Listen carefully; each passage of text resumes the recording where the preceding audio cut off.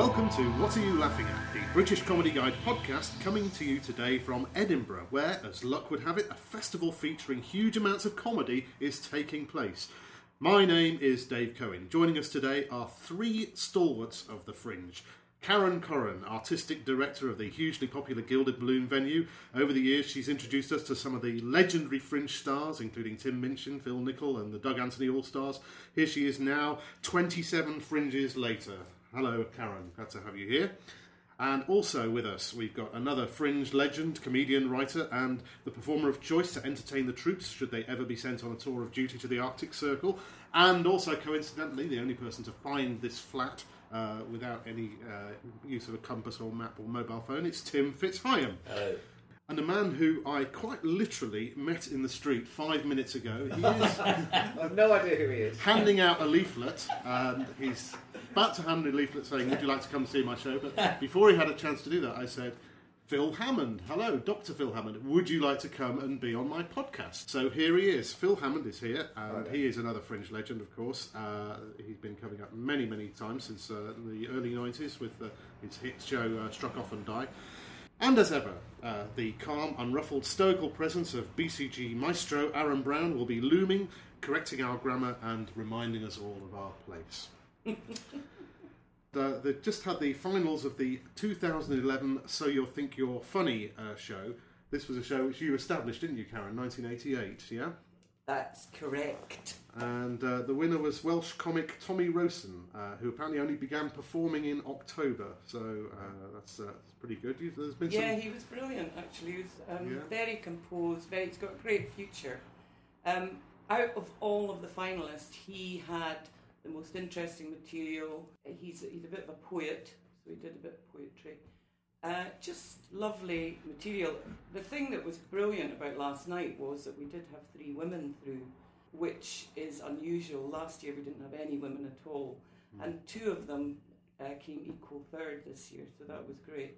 Lucy Beaumont, who is a Hull comic, and she had only done 5 gigs before she did this gig, and she's lovely. She's she came on with a little handbag and was showing you things from her bag, and very reminiscent of Caroline Aherne when she first started, I thought.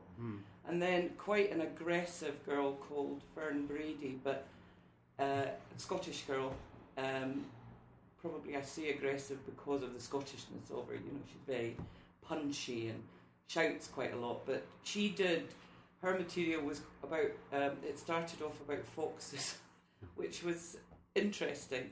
And she's got a really good future. Yeah, and there's been quite a few... Oh, and I didn't mention the middle one, Dane Rathbone. He is a storyteller, and he won the Raw final back in Australia, and as a prize he gets to come into our competition, and he's brilliant. You've had some amazing winners over the years, haven't you, from So You Think You're Funny? Absolutely. Dylan Moran, Tommy Tiernan, Phil... I was going to say Phil Kay because he won as well, but Peter Kay, who won, went straight onto telly, and he's never looked back, and he's never said hi to us either. He has quite literally. He's forgotten. He's quite literally never looked back, hasn't he? Yeah. Fair enough. Did they all get on well together, the competitors, or were they friendly or competitive backstage? No, I think they're okay. I mean, who knows how it's been in the past? I think Peter Kay was very competitive, but in the main, I think they're all so new, they're all terrified, but more and more of them are doing it. I mean, we don't even have to advertise anymore.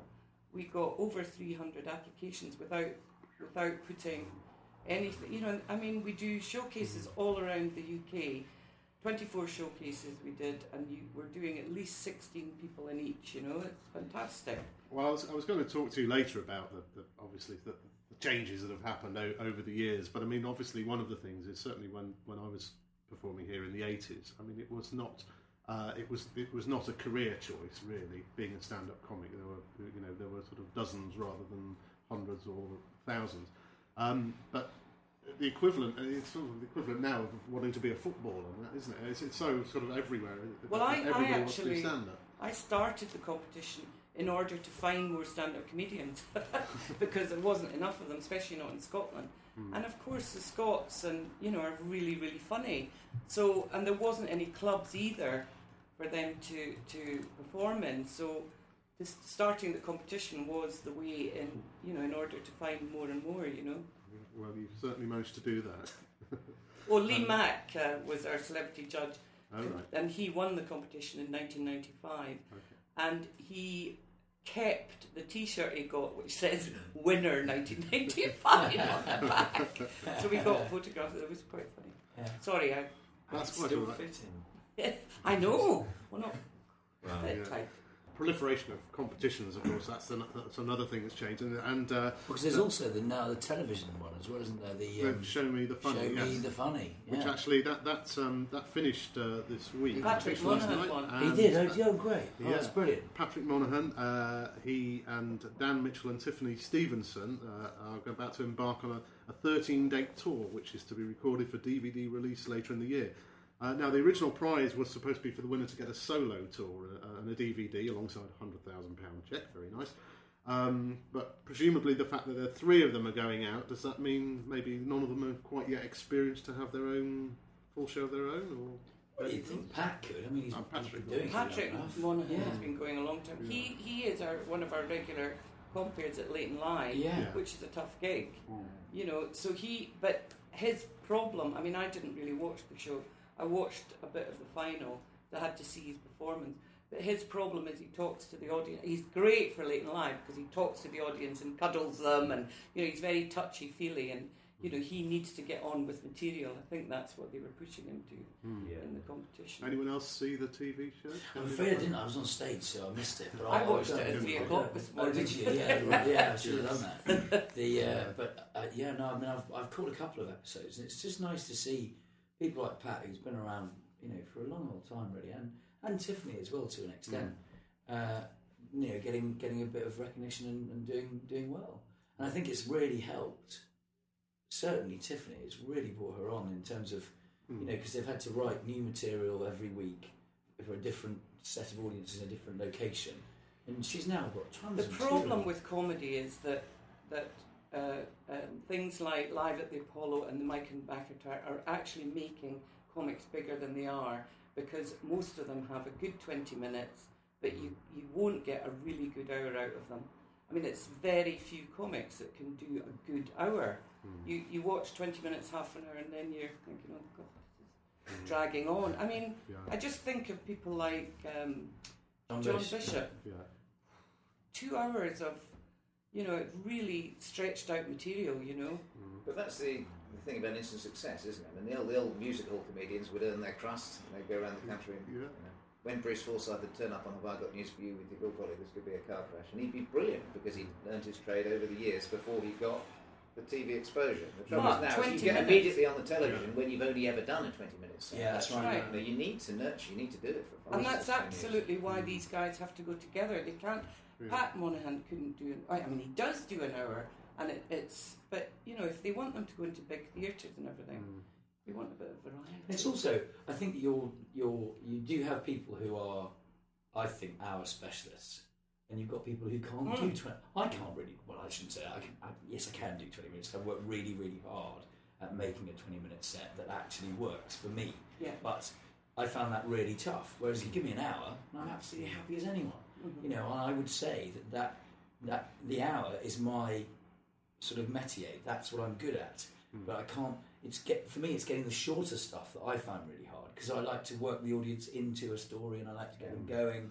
I like to get them part of the narrative. I like to take them on a thing, and then I like to slip in a few jokes. Yeah, I mean, that's in a sense that's part of the sort of the Edinburgh dilemma, I think, because I do always remember there is the 12 months a year when you're working in the clubs, and particularly if you're working at places like the Comedy Store and Jongleurs, for instance, you're honing your set very much to a sort of 20 minutes of absolutely bankable lines and being steeled up to kind of deal with the audience. And in Edinburgh, the thing that I always enjoyed doing the hour-long shows was that you're not just playing to 20 to 24-year-olds, and you're not just playing at midnight. You've got an hour, and that sort of gives you room to breathe. It's a completely completely different skill, isn't it, to being a stand-up? What I've noticed this year, the three Foster's nominated shows I've seen, they've also clearly been directed, and they're using the stage. It's very the straight stand-up, one man on his microphone for an hour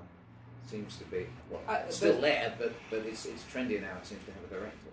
Yeah, I mean, I was surprised that Andrew Maxwell got a nomination because he is a really, really good comic, but he's been going 20 years, and he sells well, and but I mean, it's one of those things, isn't it? Every year they rewrite the rules. Mm-hmm. Every year with that award, they rewrite they essentially Nika picks who she wants. That's what the rules are. Yeah. Is that controversial? But that is essentially the truth. That's the case. You can dress it up in whatever you want, but Nika basically makes it up every year. If she wants Al Murray to win, she lets Al Murray win. If she wants Maxwell to be in, she lets Maxwell in. I think it's a good decision to let Maxwell in because, well, obviously he's one of my best mates, so I'm going to say that. But he's a great comic. He's also a really good comic, and he's got a really good hour this year. It's the best hour he's done for years. They've tried so often to do stand-up comedy on television. And there was a thing called the King of Comedy, which Maxwell did, which Andrew Maxwell won. Yeah, and so what are the rules about TV exposure? No, I know. And the year when Al Murray won, I'm only picking out. I love Al Murray, as we know, he's another really good mate, and I'm not getting at him at all. But I'm just saying, there used to be this thing where if you'd been nominated 3 times, that was the end of it, and then of course Al Murray was nominated a 4th time, and then suddenly won the thing, and it just seems to me that you can make whatever rules you want, and every year it changes. The rules were you shouldn't have been able to sell over 300 seats. Yeah, that's right. And the first year I brought Tim Minchin over in 2005 because he had music involved in it. Yeah. But he was selling these 300 seats, more or less. Yeah. And he won the newcomer. He wasn't allowed to be in the major prize. I know. The funniest show I've ever seen at Edinburgh was Corky and the Juice Pigs at the Gilded. That made me cry with laughter. And how that didn't get a nomination. It's the funniest musical comedy. I think they did one year, actually. They did. Not the year I saw them, but the first year I saw them, it was the best. That was Phil Nicol, wasn't it? Yeah, they came in 1990. Sean Cullen and Greg. And Greg, wasn't it? Yeah. And they definitely got it. Although Phil Nicol still says he wrote the Eskimo, and it wasn't. It was Sean Cullen. So I'm just putting that in there, everybody. No idea there. You heard it first on the BCG podcast. But no, I think every year it creates controversy. The award, and every year it seems to, everyone gets so hung up on it, and people who are having really good Edinburghs, like mates this year, who really should have been a shoo-in for it. I'm not going to mention any names, but your name has been one of those. Glenn Gould should have been nominated. Glenn very good. I think I'm kind of aiming at Glenn, and Glenn's having a fantastic Edinburgh, but I bet there's a tiny part of him that's now going, well, the problem is, I think, it's when you're here or when you're performing your show and you're just in the goldfish bowl that is the Edinburgh Fringe. It's very difficult to stay rational about things like that because you are just. I think in the mentality of the performer, isn't it? You lose all perspective on everything apart from your show, and so reviews become very important things. They can make you euphoric or utterly miserable. And I think just in that kind of emotional sort of cauldron that is the festival for a performer, when you think your show might be in with a chance of a nomination and it doesn't get the nomination, it can be just sort of terribly sort of blowing. Well, it's something you've worked hard on and you're proud of, otherwise you wouldn't turn up and do it. Well, hopefully you wouldn't turn up and do it. I'm sure there are. But it's also one of the reasons I never give up the day job, because after 3 weeks of it, that's obsession. I'm longing to see people with sticky eyes or perukers, or to get back to normality. Right. That's because it does become You're quite a fellow, aren't you? I have to say that not only did I bump into Phil in the street and bring him up here, but he's also helped Tim. Yeah, he's been giving me a bit of an examination of my eye, which is very kind of you. When Tim goes suddenly blind, it's all too nasty, he'll be suing me, but at the moment it's looking good. It's one of those things, isn't it? Because this year, because with my show this year, I've followed these eccentric wagers from history. Right. So I tracked down what I consider to be the weirdest bets, the weirdest gambles I could possibly find in history, and I recreated them for 3 reasons. 1, we don't often know the form. We don't know who won the original bet. 2, some of them we don't actually know if they really took place. We know people said they were going to do them, but I've tried really hard to do that journalistic thing of finding another source that says, oh yeah, this did happen. But sometimes it's just not. I couldn't find it, and so we don't know actually if some of these wages are possible within the laws of physics. And thirdly, just because I really wanted to do them, it really was that simple. It's a really selfish thing.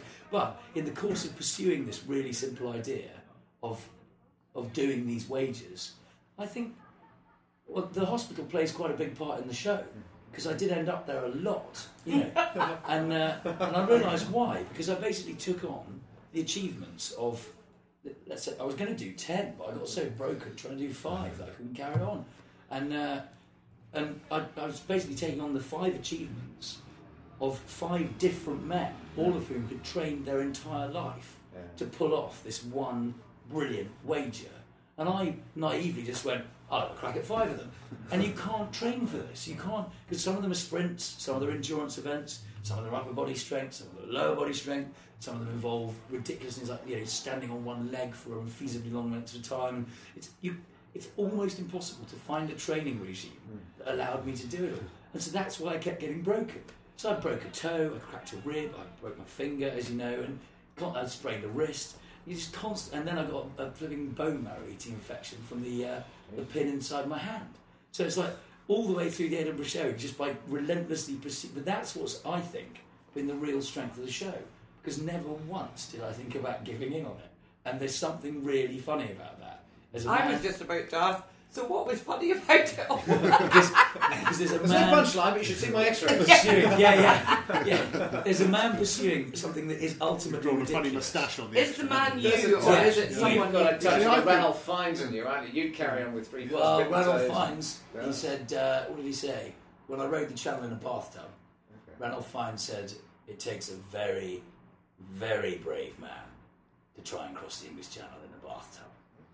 What's the plug-in? I gave Tim my socks to say good luck, and he did.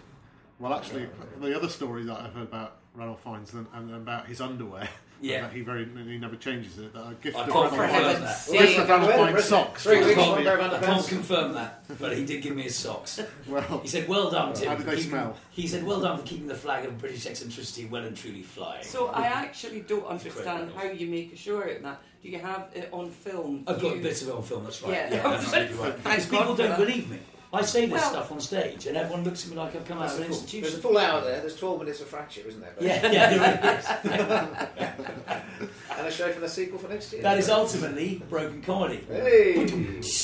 What I want to know, Dr. Phil, is do you tour this show, or do you just I do what Arthur Smith used to call a gentleman's tour. So because I still work as a doctor, I still do investigative journalism for Private Eye and a lot of serious stuff. I can only really do 1 and 2 gigs a week. So I've been touring this in a gentleman's way, in sort of those middle-range, chilly provincial theatres that everyone else is touring. When I was out, there were 77 other comedians touring at the same time, all vying for the audiences.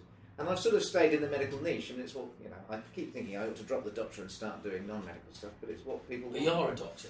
I still work as a GP, and I'm actually quite passionate about what's happening in the health service. It's nice to come to Scotland because you have a nice cooperative health service. In England, they feed it to a market system. Oh, they've got great hospitals here. But at least you haven't given in to embarrassing bodies or being on breakfast TV telling them. I was asked to do street doctor. This is even worse than embarrassing bodies, but they asked people to lie down on the street and they would examine them in the street. What? My first question was, is it a comedy? They said no. I said, in which case, no. If it was a comedy, I would have done it. If it was a parody, I think that's the funniest show I've ever seen. They said, no, we're doing it seriously. Oh, don't be silly. You can't lie down the street. You might get down on the street.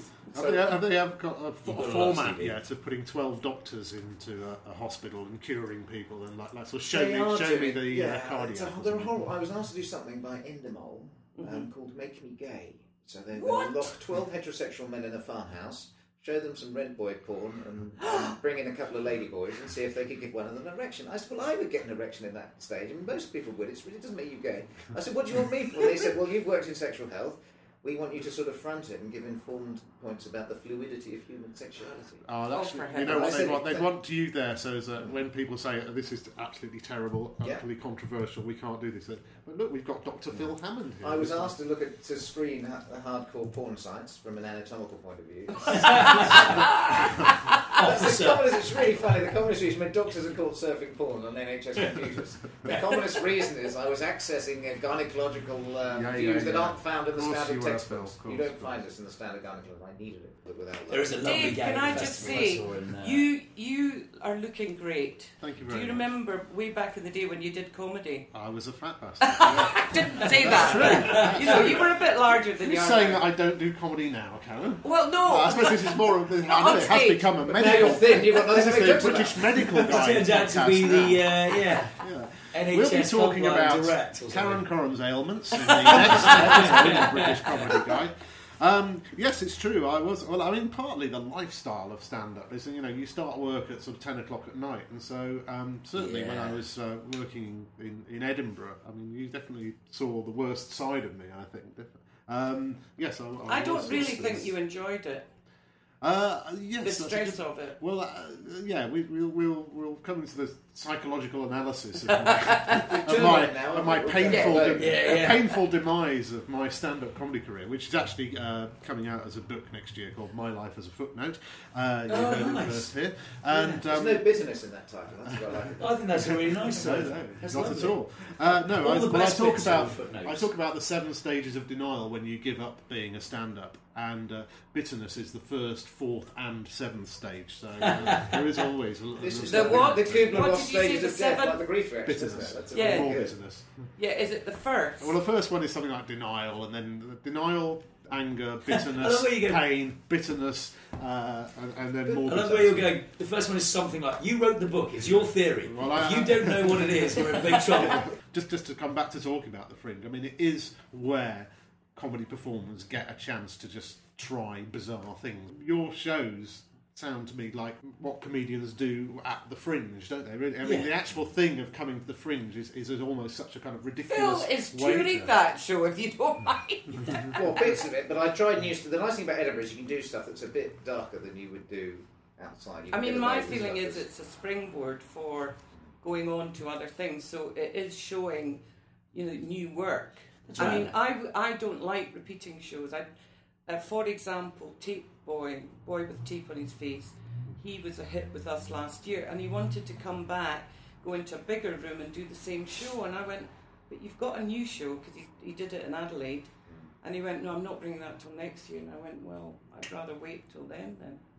Because, what's the point? So I have to write a new show to come back to the Gilded Balloon, do I, Karen? That's what you're saying. That's right. Yeah. The other thing about it is, the thing that I think is, there are 2 things that I think are great about Edinburgh. One is you get 25 performances back to back, if you want them. If you don't want to have days off and all the other nonsense, you get 25 shows back to back, and that is unique, I think, in our industry, because normally you can't get that. And you can't get an audience in for 20, unless you're doing a West End or something, and you're a big comic or whatever.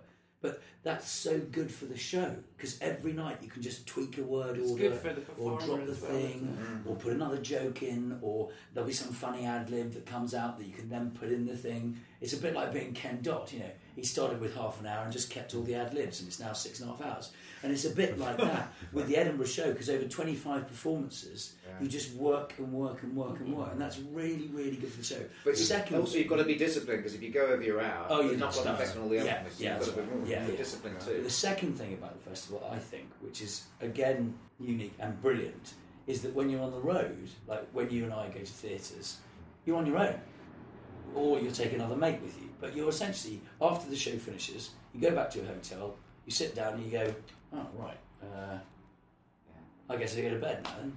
Whereas in Edinburgh, all your mates, all the comics that you know you can and you like hanging out with, all of your favourite people are all in the loft pub. Are all in the loft pub, or or wherever else, Brooks or Abattoir or whatever it is. But it's really nice to have. Abattoir, not a good name. Carry on.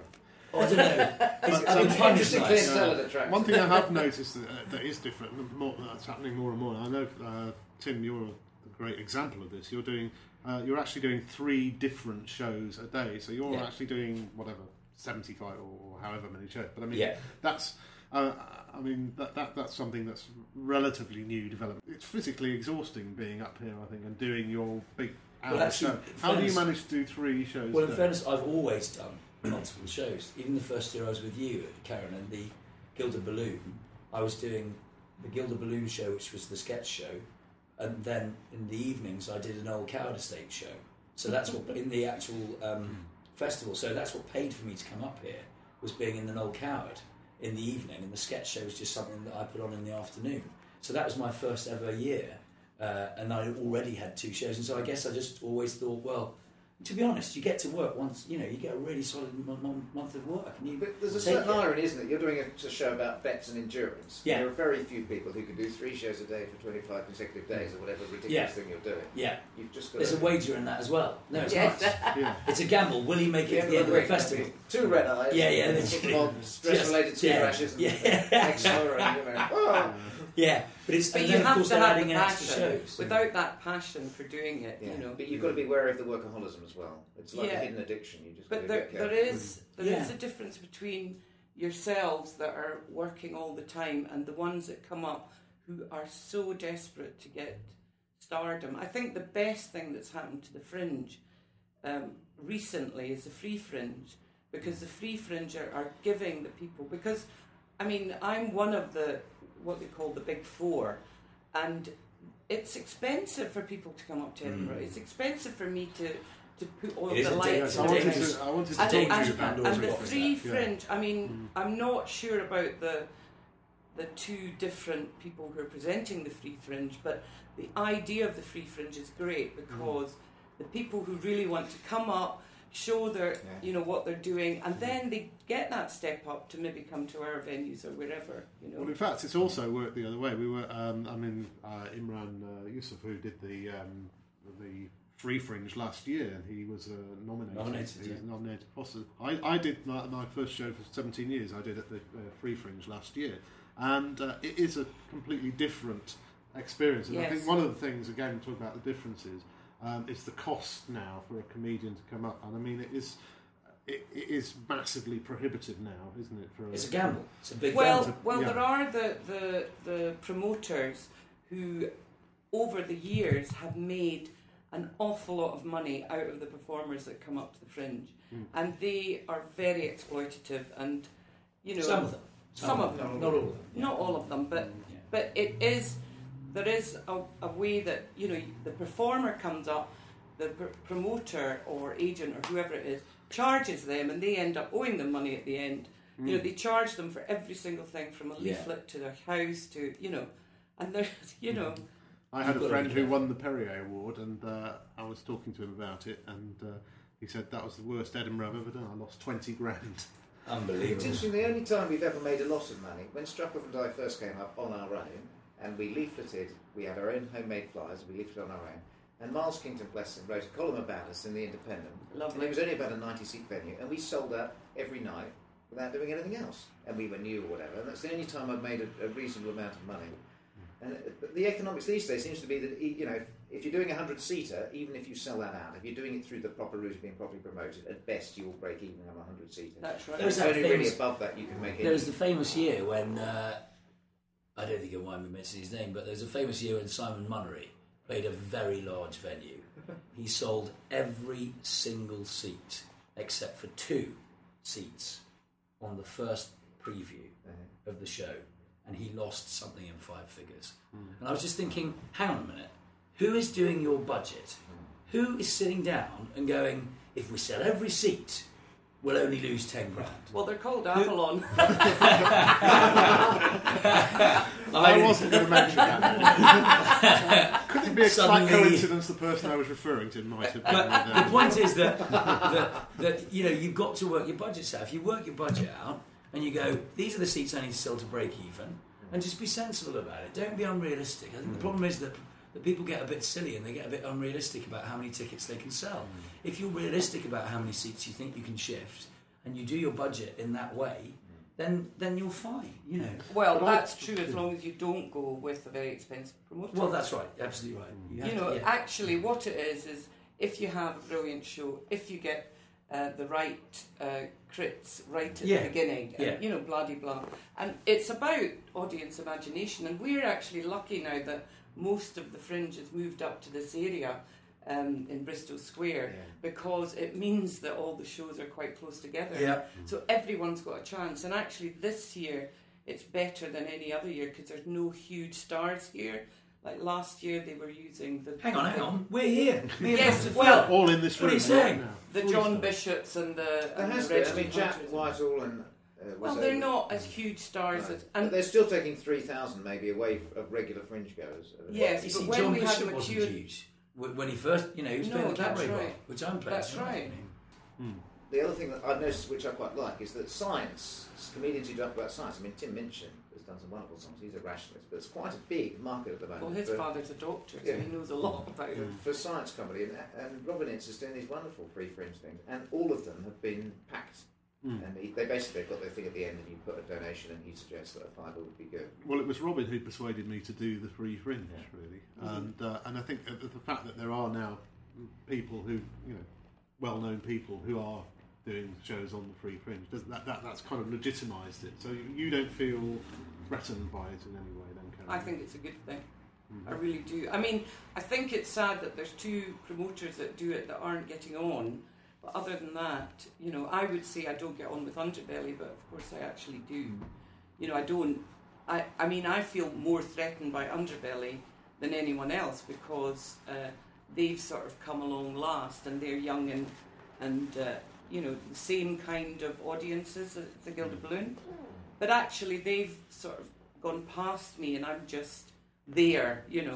I can't really get any bigger now because the Cowgate's not there, and I actually gave them the caves. I was very, I gave them offices, and I helped them a lot at the beginning.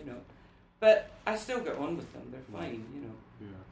Yeah. There's nothing wrong with a bit of, I'm curious to ask you as well. I mean, I always got a feeling, and I still get it occasionally. It's like slight feeling of English guilt that we sort of come up to Edinburgh for once a month and colonise the city. So that on the one hand, a typical moment just now. I heard that's Nicholson Square. That's two very drunk people having a very aggressive row, and then a man with sort of green hair and the white painted face went by and tried to offer them a leaflet, and I just thought, oh god, this is a classic moment. This guy's going to get hit. I mean, obviously, it's from the economy point of view, it brings I think Edinburgh should be very, very proud of their festival. I think they should be more. They should appreciate the Fringe more because they don't realise that the Fringe is the biggest and it's the one that does help the economy most.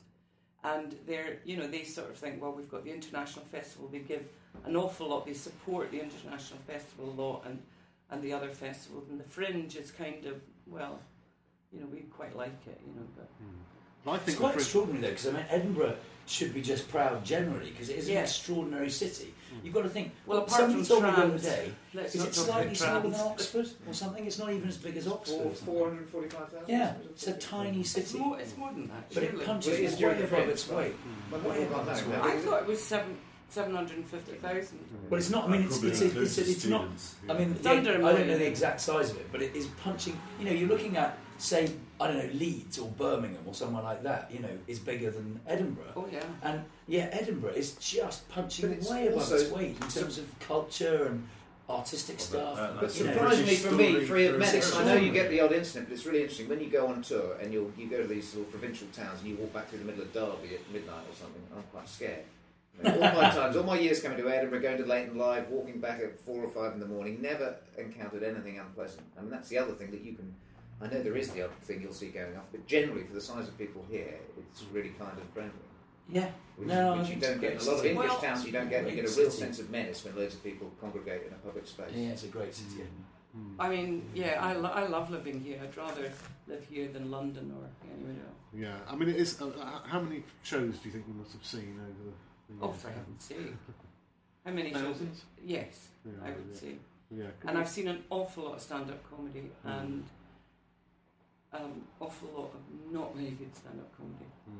We'd like to tell you about, just you mentioning Leighton Live there, BBC Scotland have commissioned, I'm doing a comedy documentary called Leighton Live Guide to Comedy, and we're making it just now, and it goes out in the autumn. Right, okay. TV or radio? TV. Yeah, okay. Oh, TV. I think it's sort of fitting in the home of Adam Smith, the great sort of free marketer, but I sort of think Edinburgh, going back to what we were talking about having money and publicity and whatever. But do you think it's true now, as it has always been true, that regardless of any of that, that if a show is good, if a show is really, really good, it will get an audience? I think if it's really, really good and it's on at one of the bigger venues, it will get an audience. If it's really, really good in a church hall, it may not. Because the audiences, I mean, you hear about all these shows that there's only 1, 2... I mean, when I went to see Tim Minchin in Australia, for example, he wasn't getting very many audiences and it was just a word and mouth thing. And I said to the director of the Melbourne Comedy Festival, I said, where's this guy been? Why is he not, you know? And he was just at the early part of his career, but, you know, and it only took a bit of pushing to get people in, you know, and it is, I think the Free Fringe is good from that point of view, and you hear things like your show, for example, somebody might have said, and then in a year or two you go to the bigger venues, and I mean, it is a step up. I'd like to think that's true, but having been here this year, I've seen a couple of good shows at the Stand Comedy Club, which of course now is slightly isolated on the other side. I saw Paul Sinner, who again an ex-GP, beautifully constructed political set for an hour. Now probably only about 40 or 50 of us in there, and it deserved a bigger audience. So I agree with you now that you can have a really good show, but if it's a little bit away from the action... But the Stand, you see, have a different ethos on how they promote and everything. And I actually do not feel threatened by them at all. I think what they're doing, and I think that's thunder, because that's what Edinburgh has, a lot of rain. Fittingly. Especially this year. Yeah. Just the so Stand... go out flying as well. Oh dear. But I think that's brilliant that Dr Phil Hammond is out flying. Amazing. But no, the Stand do have a different thing. They also work the whole thing differently, don't they? And the people who object to the Big Four or the Big Four wanting to have an Edinburgh Comedy Festival. I mean, I am part of that because I need to be part of it. But as far as I'm concerned, the Stand should be part of it. Yeah, why isn't he? I don't get it. Yeah, because he wants to be on the outside. He wants to be... he's a fighter. Yeah. Yeah, nice. He's a complete the outsider, fighter. the loner. And I can see him. Little man against the world. Yeah, I see it. He is... He's like a Marlon Brando figure. Well, he is a political type of guy. He's a lovely man. He was the treasurer of the Labour Party. Was he? Labour Party. Wow. But it's one of the funniest shows I saw. Tony Laws at the Stand is one of the funniest. He's just brilliant. At midday, to get people laughing like that at midday. He's in my kids' show this afternoon, Tony. God, Tony Law. Tony Law is a bit unbalanced, though, isn't he? Oh no, he's lovely. Again, there are elements of that Canadian Corky and the Juice Picks when I saw it. Can I just tell you that this television show, we interviewed Tony. We interviewed about 44 comics, and Tony was one of them, and he had just done that Sky TV advert where he was on a Viking ship or something. Oh, right. And he came on in his beard and he said, my name is Lord blah, blah, blah, whatever his name is.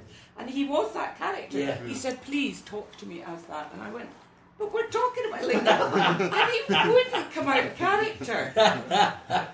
I just didn't understand it. He walked on He is a stage. bit barking. We did a gig. And this is the other thing He's I was a nice saying man, though. about doing shorter sets, 20-minute sets. Now, you know, they want you to do a 7-minute. You want to have a keen 7-minute set and a keen 5-minute set, and then even today, I got booked to go on the radio and do a 2-minute set. No. Now, what the heck can you do for? No, you would just talk about going to the toilet. Yeah, But when you're literally, you trapped just in got to go. show them Hello, scars. good evening, and it's over. Damn it. That's my broken Discard. finger. Look at my broken finger. Hang on a minute. Right, Can I tell you about my eye? It's just, I mean, it was literally like 2-minute set is extraordinarily tight. You've got to be really tight with your words. Well, 6 laughs a minute, you know, that's what the stand-ups are going for. This podcast Yeah, will be edited down to 2 Tim minutes. It's going to be the Tim toughest Vine. edit, isn't it? It'll all go down to 2 minutes. Yeah. Hello. Yeah. I need to say at this point, thank Yes. you very much. This has been a very illuminating conversation. We've discussed medicine, exploration. We've gone all over the fringe, in fact, I think, and structure has flown out of the window, so good luck editing tonight, guys. Yeah. All it remains Somebody me get to the say- legal people on most of this. Yes. Yes, and a few bits of libel thrown in for good measure as well. Fantastic. Brilliant. Only very mild and polite. Yes, I would very say. mild, polite. So I'd like to say thank you very much to our 3 guests, the 2 official guests, Koren, Thank you very much. Tim FitzHigham. Thank you. And the wonderful Dr Phil Hammond, who came in wonderful. on the street. Thank you very much. Came in and cured Tim's bad eye, and Aaron as well, who's been largely silent. So grammatically, we must have been. Have you not got something to say? No, not this week. Not this week. Not this week. I'm Dave Cohen. Thanks for